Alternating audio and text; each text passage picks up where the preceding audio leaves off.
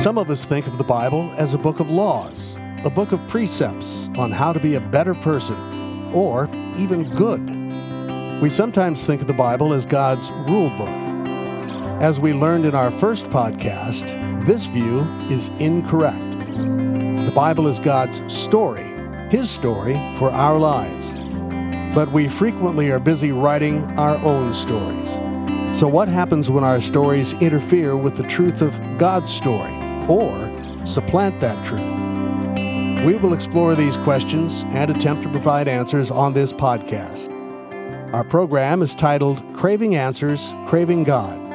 I'm Chuck Rathert with Aaron Miller. Aaron is the pastor at St. James Lutheran Church in Glen Carbon, Illinois. Greetings, Aaron. Hey, Chuck. Let's begin with a short review of our last podcast. What do you mean when you refer to the Bible as God's story? Yeah, so like you said in the opening, the Bible isn't fundamentally, and if you read the Bible, it comes across right away, it's not fundamentally a book of rules or principles or inspirational sayings. It reads like a story, and in fact, it claims to be God's story, the story of everything, from the very beginning to the very end, with four main chapters, which I believe we talked about last time. Creation, where did the world come from? The fall, what's wrong with the world? Redemption, how does that get fixed?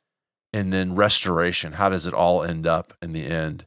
And according to the Bible, creation comes from God. Our whole world, our whole universe comes from God. It was designed to glorify Him and make Him happy with creatures that have relationships with Him and with each other and with the environment. It fell. Everything that is in our world that's wrong is because humans rebelled and introduced brokenness and corruption into everything from a fight with your neighbor to a skin knee to ultimately death, and everything that's in between happens because humans have rebelled against God. God comes up with a plan. This is the third chapter, redemption, where He Himself becomes a human, writes Himself into His very own story to fix everything. And then restoration, He is in the process through the power of the gospel, making everything new, and He's finally going to return someday and undo all the wrong and put everything to right in His new creation. There are a lot of us who don't turn to the Bible very often until we feel for some reason that we need an injection or we need to reacquaint ourselves with the Bible, and we usually do that when we get into some kind of adversity or trouble. So if that's my practice, how far am I away from understanding the Bible as God's story, as you just described it? Well, probably quite far, because the problem we have is that everybody is going to order their lives around story. It's kind of a weird thing to say, but we don't think of ourselves in terms of list of belief. We usually think of ourselves. In fact, I just met a guy yesterday for the first time, and I asked him, tell me a little bit about yourself. And he doesn't instantly say, my favorite color is blue, and I really tend to be lonely. He actually starts off by telling me a story. He tells me where he's from, what he's done with his life, who he's married, and the kids he had, what he does for a living. And he tells me a story. And because we all think in terms of these stories, we are going to have a story. And if it's not God's story, it'll be one of the stories that's on offer from the culture. So I said in the opening that we are, at the same time, God has His story in play. We are very busy writing our own stories. Yeah. And I'm thinking that it's probably true that for many of us, we come to the Bible, and what we're trying to do is find our own story and validate our own story, use the Bible for that. How do we stop doing that and start reading it in the context that you've described? Yeah, you're totally right. Christians will do that. Christians will bring their own stories to the Bible. Non-believers won't. They're content with the stories that they're writing, or if they do think about the Bible, they'll think of it as a false story, a bad narrative. But first of all, being open-minded to the fact that we're all writing our own stories, and also being open-minded to the stories that are on offer in our culture. That there's several big, major, according to the Bible, false narratives that we use to write our own stories, being aware of those and that they are, in fact, not ultimate reality, but that they are fake stories, helps people who are interested in the story of the Bible come to the Bible looking for this alternate story with this way better ending than the stories that we usually believe have. So if the story that I'm writing represents one room in my house, and the story that God is writing is in another completely different room. In my room, I have the Bible over on a bookshelf in the corner, and I use it when I need it. But in God's room, if I go through the door and enter his room, how am I going to cover that distance? If I'm internalized to the point where it's all about my story, how are you going to get me from there into God's room? Yeah, that's a great question. There's that self-awareness, being aware of your own fake story that you're trying to write, that we're trying to write, each one of us. It happens when we're challenged. There's this fantastic book by Thomas Kuhn called Structure of Scientific Revolutions, where he actually coins the phrase paradigm shift. We have to be challenged a number of times by a true story before we begin to give up our fake stories, he argues. Now, he's talking about science and, how did the world go from Copernican physics to Isaac Newton's version of physics to quantum. And he says you just have to be confronted by the reality over and over before you begin to see this.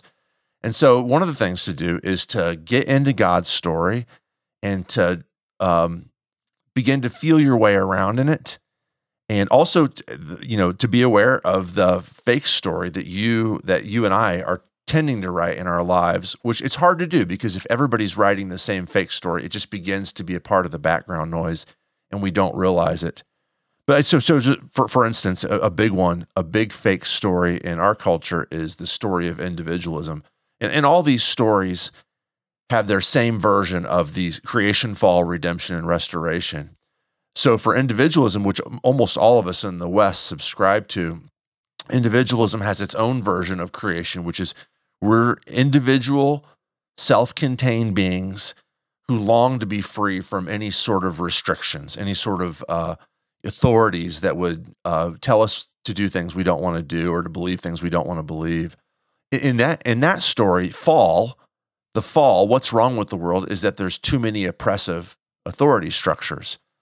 And it could be something big like governments. It could be something small like, my neighbor insists that I cut my grass right after it could be anything in between those two things. In this story, the story of individualism, redemption is some sort of liberating event where, on a big scale, maybe it's a revolution, a political revolution. On a small scale, it could just be leaving home so you don't have to listen to your parents anymore. And then the restoration, the final chapter is, according to the story, is that there's this world out there where you and I can experience complete freedom. Nobody can tell us what to do. And of course, this story is fake. It offers, we all believe in it as Westerners, but it's fake. There is no world where anybody gets to do exactly what they want to do. There's always, family members, friends, coworkers, neighbors, people sitting on the subway next to you whose freedom bumps into your freedom, your and my freedom, and constrains it. And so following this path of individualism is always going to lead to deep frustration because it's not a legit story. It's a fake story. Now, the Bible insists that the Bible does not believe in individualism. It believes in individuals. It believes in individuality. But the story that it tells is one where we could never be completely free. And that the only freedom we can have is the freedom of belonging to the author of the main story. And so to bust out of that mindset that my goal in life should not be to find my own individual freedom, but to find my freedom in this other alternate story is, like you say, it's a difficult room to cross over to if you're not aware of these two stories. So let's back up just a little bit here. I'm still kind of hurting from you describing my story as a fake story. Yeah. Because I kind of like my story. Yeah. I have a fake story? I don't mean fake in the sense of it's not real, that you're not really actually trying to live in that story. I just mean fake in that it's a story that doesn't match up with ultimate reality. So, like I said, for individualism, it's not the case that you can ever achieve that freedom you're looking for. It's like the line from the Eagles song "Desperado." You think you're free, but your freedom is actually walking through this world all alone. You can achieve a certain sort of individualism freedom, but what it means is you won't be around any other human beings. And so in that sense, your freedom is fake. If it maybe feels like a certain sort of freedom, your pursuit of it certainly is real. I mean, I don't like it when my wife wants me to do something I don't want to do, or when my kids with their basic needs butt into my free time, or when somebody at work says, let's do it this way, and it's not the way I want to do it. But to chase after my freedom from those constraints as an ultimate goal, it's ultimately not going to work, because that freedom doesn't exist. So is me kind of setting my story aside and actively turning and facing God's story, looking for it, is that something that I can, maybe motivated by this podcast, begin to do today? Or do I just have to wait for God to bust into my room and do it for me? Oh, yeah, for sure. I mean, all of us should be doing this. All of us, I'm going to argue as a Christian that all of us should be reframing our lives within God's story.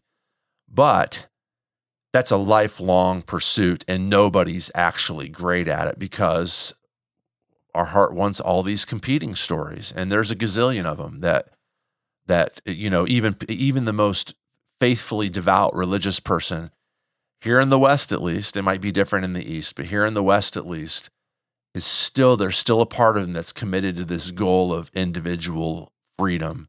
And that's always going to be butting heads with God's story, where he insists, I want you to belong to me.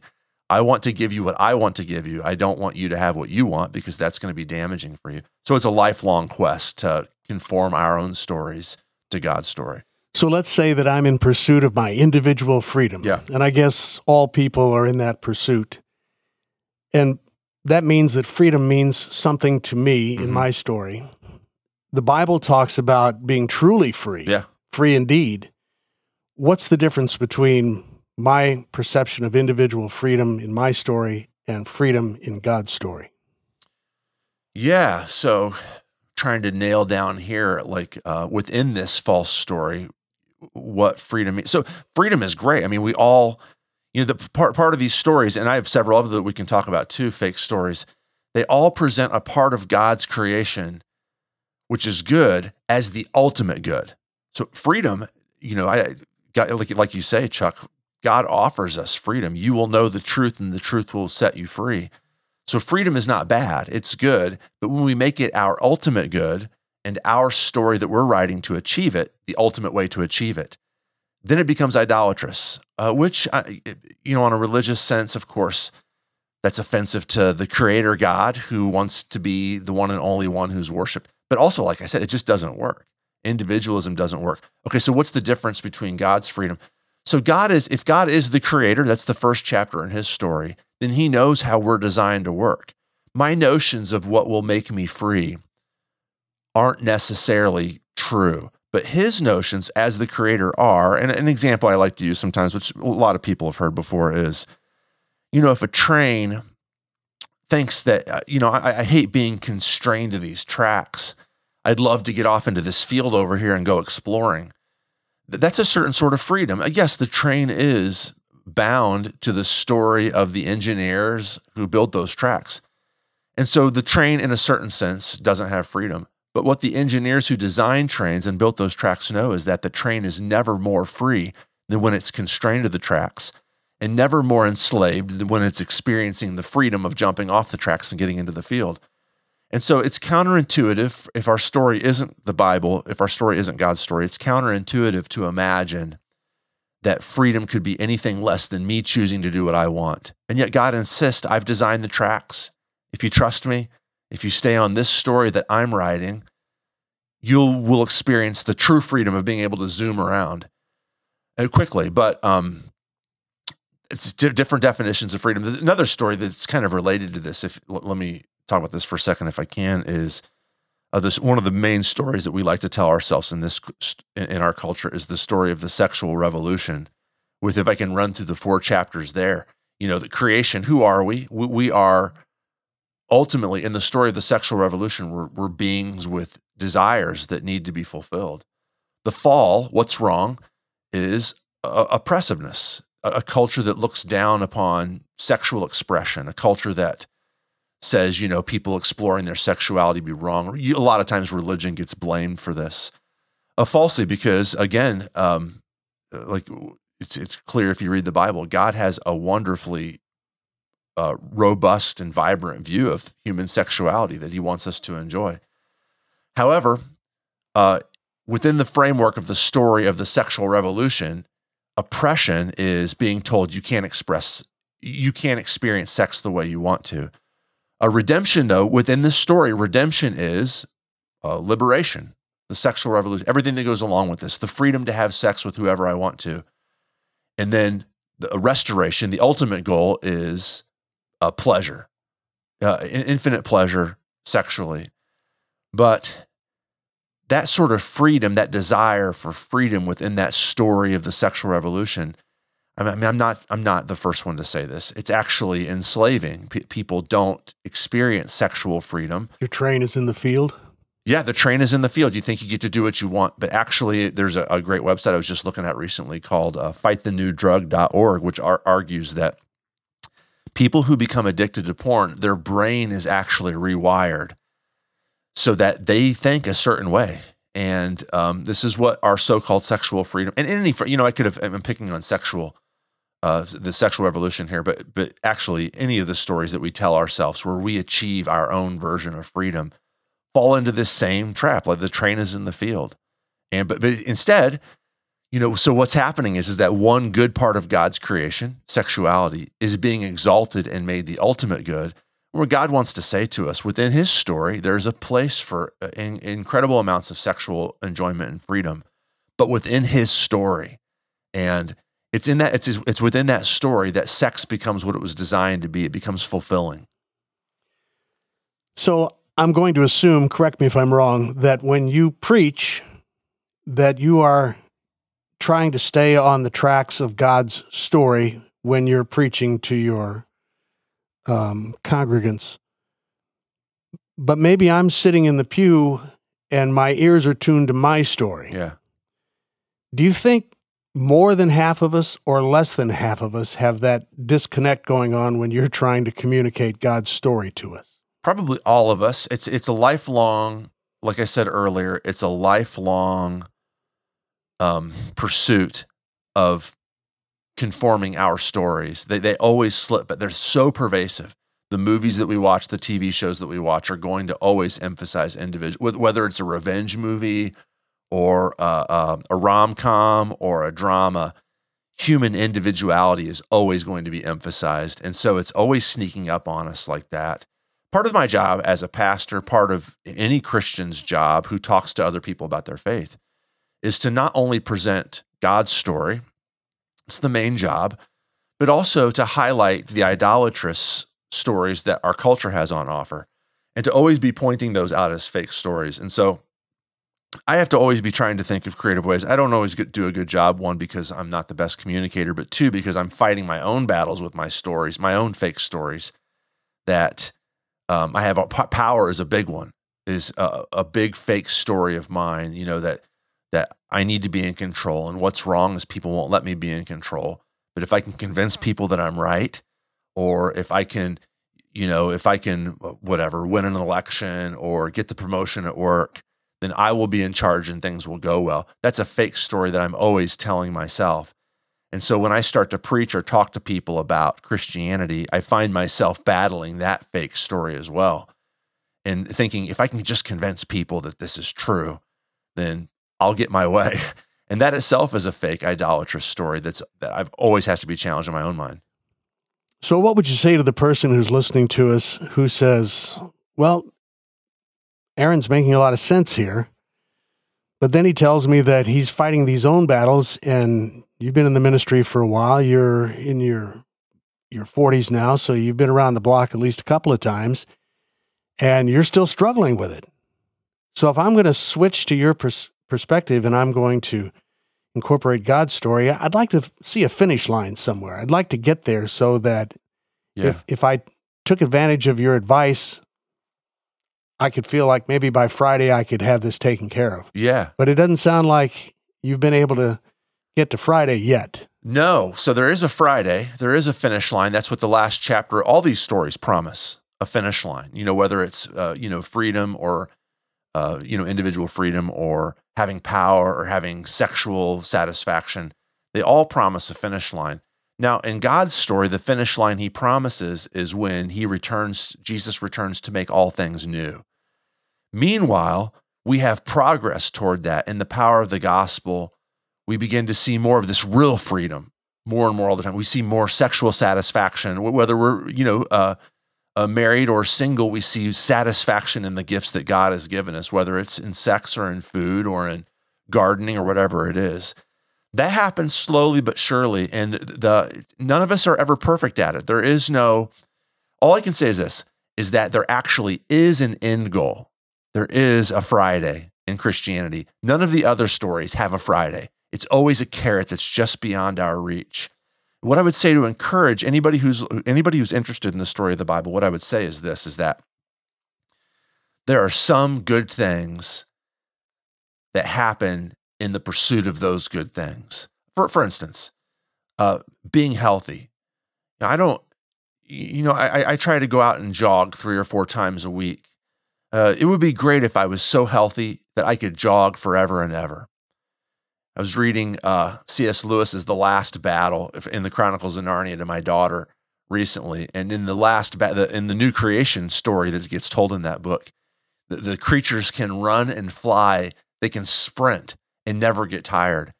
So I'm out there jogging, and I would think that'd be great if I could sprint and never get tired. That's actually not going to happen, though. And anybody who runs knows that is not going to happen. Instead, what do you do when you're jogging? What you're doing is, I want to jog a little bit farther next week. That's success. To be content with growing in this story of good health, but knowing it's never something that you'll ever attain in this life, but to constantly be pursuing it and to find satisfaction in seeing bits and bits of the story get unfolded more and more as we go along. What would you say to a person listening to us who says, wow, I've never heard this before. I've never really thought outside my own story before. And I know that God has a story, and I'm interested in it, and I'd like to begin that journey now. I'd like to do what I need to do in order to make that transition, but I have no idea how to start it or where to go. Yeah. What would you say? Well, a couple things. One is you just get into the story. We have the story written down in the Bible. You read, that's what you guys always say. Well, read your Bible. Yeah. And I'm going to say, I have read my Bible, yeah. But until now, I've always read it in the context of my own story, looking for things that are useful for my story, looking for things that validate what I believe to be true. Yeah. If I continue doing that, then I'm not going to follow your advice. Where's the switch on the track so that I can head a different direction? The second thing I was going to say is read your Bible in community with other Christians. So for people who are listening to this, if I am your pastor, I can certainly help. If I'm not, I can't help. Your individual story is your individual story. But when I sit down with other Christians and I start to explore God's story with them, what I find is that my particularly favorite false story, the story of power and how if I can just have everything in control, if my yard can just look just right, or if people would just do just what I tell them to do, then I will finally be satisfied. I find that's not other people's story. But they can see my story and point it out to me in ways that I never could on my own because I'm blind to my own stories. And I can help them with their fake stories, whatever those fake stories happen to be. So always studying the story of God in community. I know that there's, we talked about the fake story of individualism. One of the ways that we can maintain that fake story and still kind of tinker around with God's story is to say, well, I'll get my Bible on my own and just read it on my own. And like you say, Chuck, this is just a good way to read the Bible, but never become aware of how the Bible's challenging my own fake story. When I start to read it with other people, though, who believe in the story and that want to believe in the story of God, and can see my fake story for what it is and are lovingly willing to point out to me that fakeness, then I can start to see change and growth. I can start to see the chapters of the story of my life look vapid and empty for what they are, and how if I start to put them into God's story, they start to have a new and fresh meaning. But you're totally right. You need help doing that. You can't do it on your own. As a pastor, I assume you have many counseling opportunities on a variety of levels. Going to have a baptism, going to have a wedding, somebody getting a divorce, some kind of conflict. Yeah. How often do you apply this method, the God story, into whatever problem it is that people are sharing with you? Nonstop. And in fact, I mean, this is the framework that I go through when I'm preparing a sermon or a Bible study, when I'm doing counseling, or when I'm just having a conversation with a friend about, truth and reality. These are the kind of things I have to do. So, for instance, people come in and they're, worried about financial stuff. Well, the American dream is a fake story that we all subscribe to. This notion that I need comfort and I need security, which of course we do, right? Again, this is the American dream exalts one good part about God's creation and makes it preeminent, turns it into an idol. And so, but the fall, though, of course, is that I don't have financial security, and I'm worried about that. And of course, that's serious. That's what we all struggle with that. But what's offered in the American dream is the promise that if you become socially mobile, if you become economically upward, if you can, save enough for retirement, then you will be finally happy. It gets challenged when we don't think we're going to save enough for retirement, when there's some sort of financial blow, somebody loses their job and they come in and they're worried. And part of what I'm going to be doing is giving practical advice on looking for a new job and things like that. But the main thing that I'm going to be doing is saying you cannot find your ultimate security and comfort and satisfaction in the retirement home you had planned or the size of your bank account.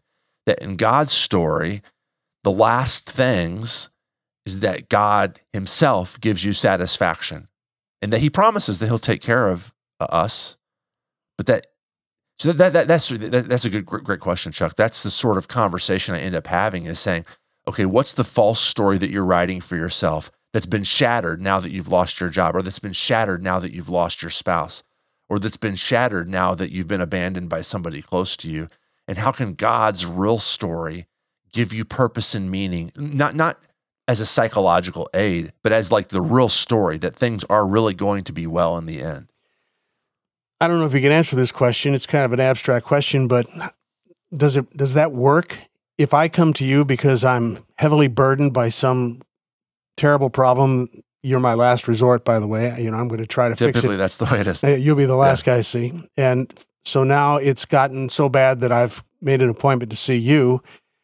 And my intention is to back my dump truck up and unload my story all over your desk. Right. And then you can sort it out and fix it for me. Instead, you start telling me about God's story, and I'm sitting there thinking, well, wait a minute. Yeah. I'm a train wreck here, and why are you telling me God's story? Is it typically a disconnect when you do this, or do you know how to plow through that and make it work, or what? Yeah, well, so first of all, in my own mind, it's a disconnect. I have Christian friends who point out to me my own fake stories, and it takes me a while to compute that. And even when I do compute it, I still resist it. I'm still convinced that I need power to be happy. I need to be in charge to be happy. So, it's always going to be a challenge. There's always going to be a gap there, and we're always going to struggle with it. Now, sometimes there's like I said, there's this journey, there's this slow process of coming to see God's story as the real story. Sometimes people reject it. Sometimes I can say, look, you want to leave, you want to leave your wife because you think that this affair that you've started and the sexual pleasure you're getting from that is ultimate meaning.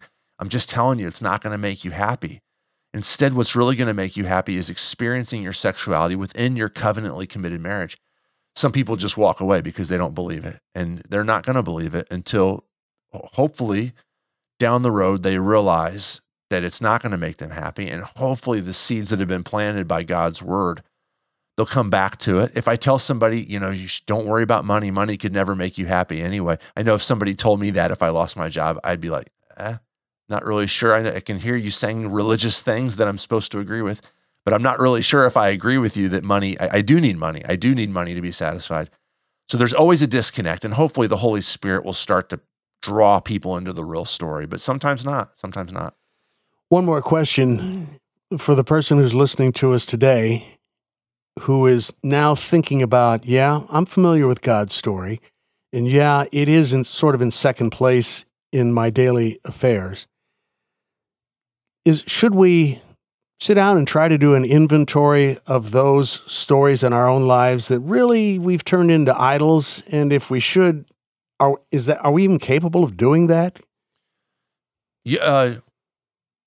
Yes and no. Yes, we are capable of doing it. Almost always, though. Almost always in community. And so if you're not involved in a Christian community, or if you're not seeking counsel from a godly Christian, a pastor or a minister, the first step to this is getting into that community and having somebody outside of yourself point you to that story. The other thing to do is there are great books about idolatry that if anybody wants to get a hold of us, I can totally recommend those books, which specialize in pointing out to us the idolatrous stories that we tell. But mainly, get into God's word, get into God's story in community. That's the way to find out your false stories and to see them vanquished by the one true story. Thank you, Aaron. We're going to continue this theme next time we meet. Let's do it. All right, we'll do that then. Thank you also for listening to our Craving Answers, Craving God podcast with Pastor Aaron Miller, pastor at St. James Lutheran Church in Glen Carbon, Illinois. If you have a topic or a question for Pastor Miller, please go to our website at stjamesglencarbon.org and click Contact Us. You'll be able to leave a message there. Thanks for listening.